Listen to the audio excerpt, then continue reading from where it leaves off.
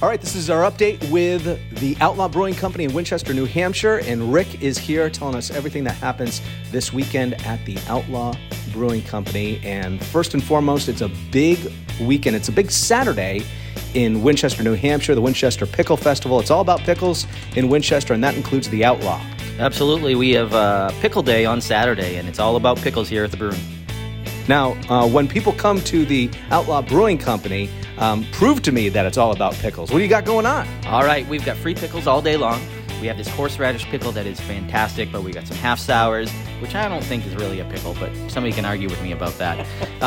We've got, on our food truck, we've got 3 specials that are centered around pickles. We've got this smoked chicken thigh that has pickles and lots of wonderful stuff on it. Come and try that out. We've got fried pickles, and then we have our Outlaw Pickle Rangoons. Oh, that's definitely something new.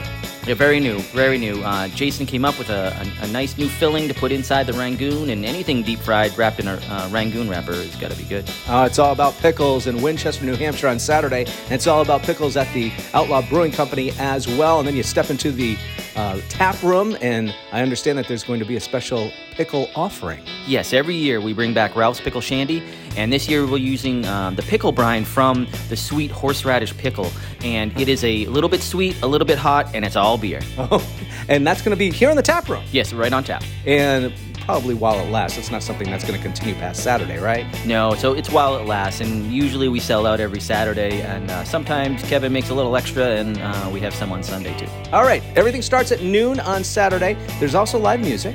Heath Lewis back, took a week off, and now he's back ready to go for Pickle Day at 5 o'clock. All right, here at the Outlaw Brewing Company.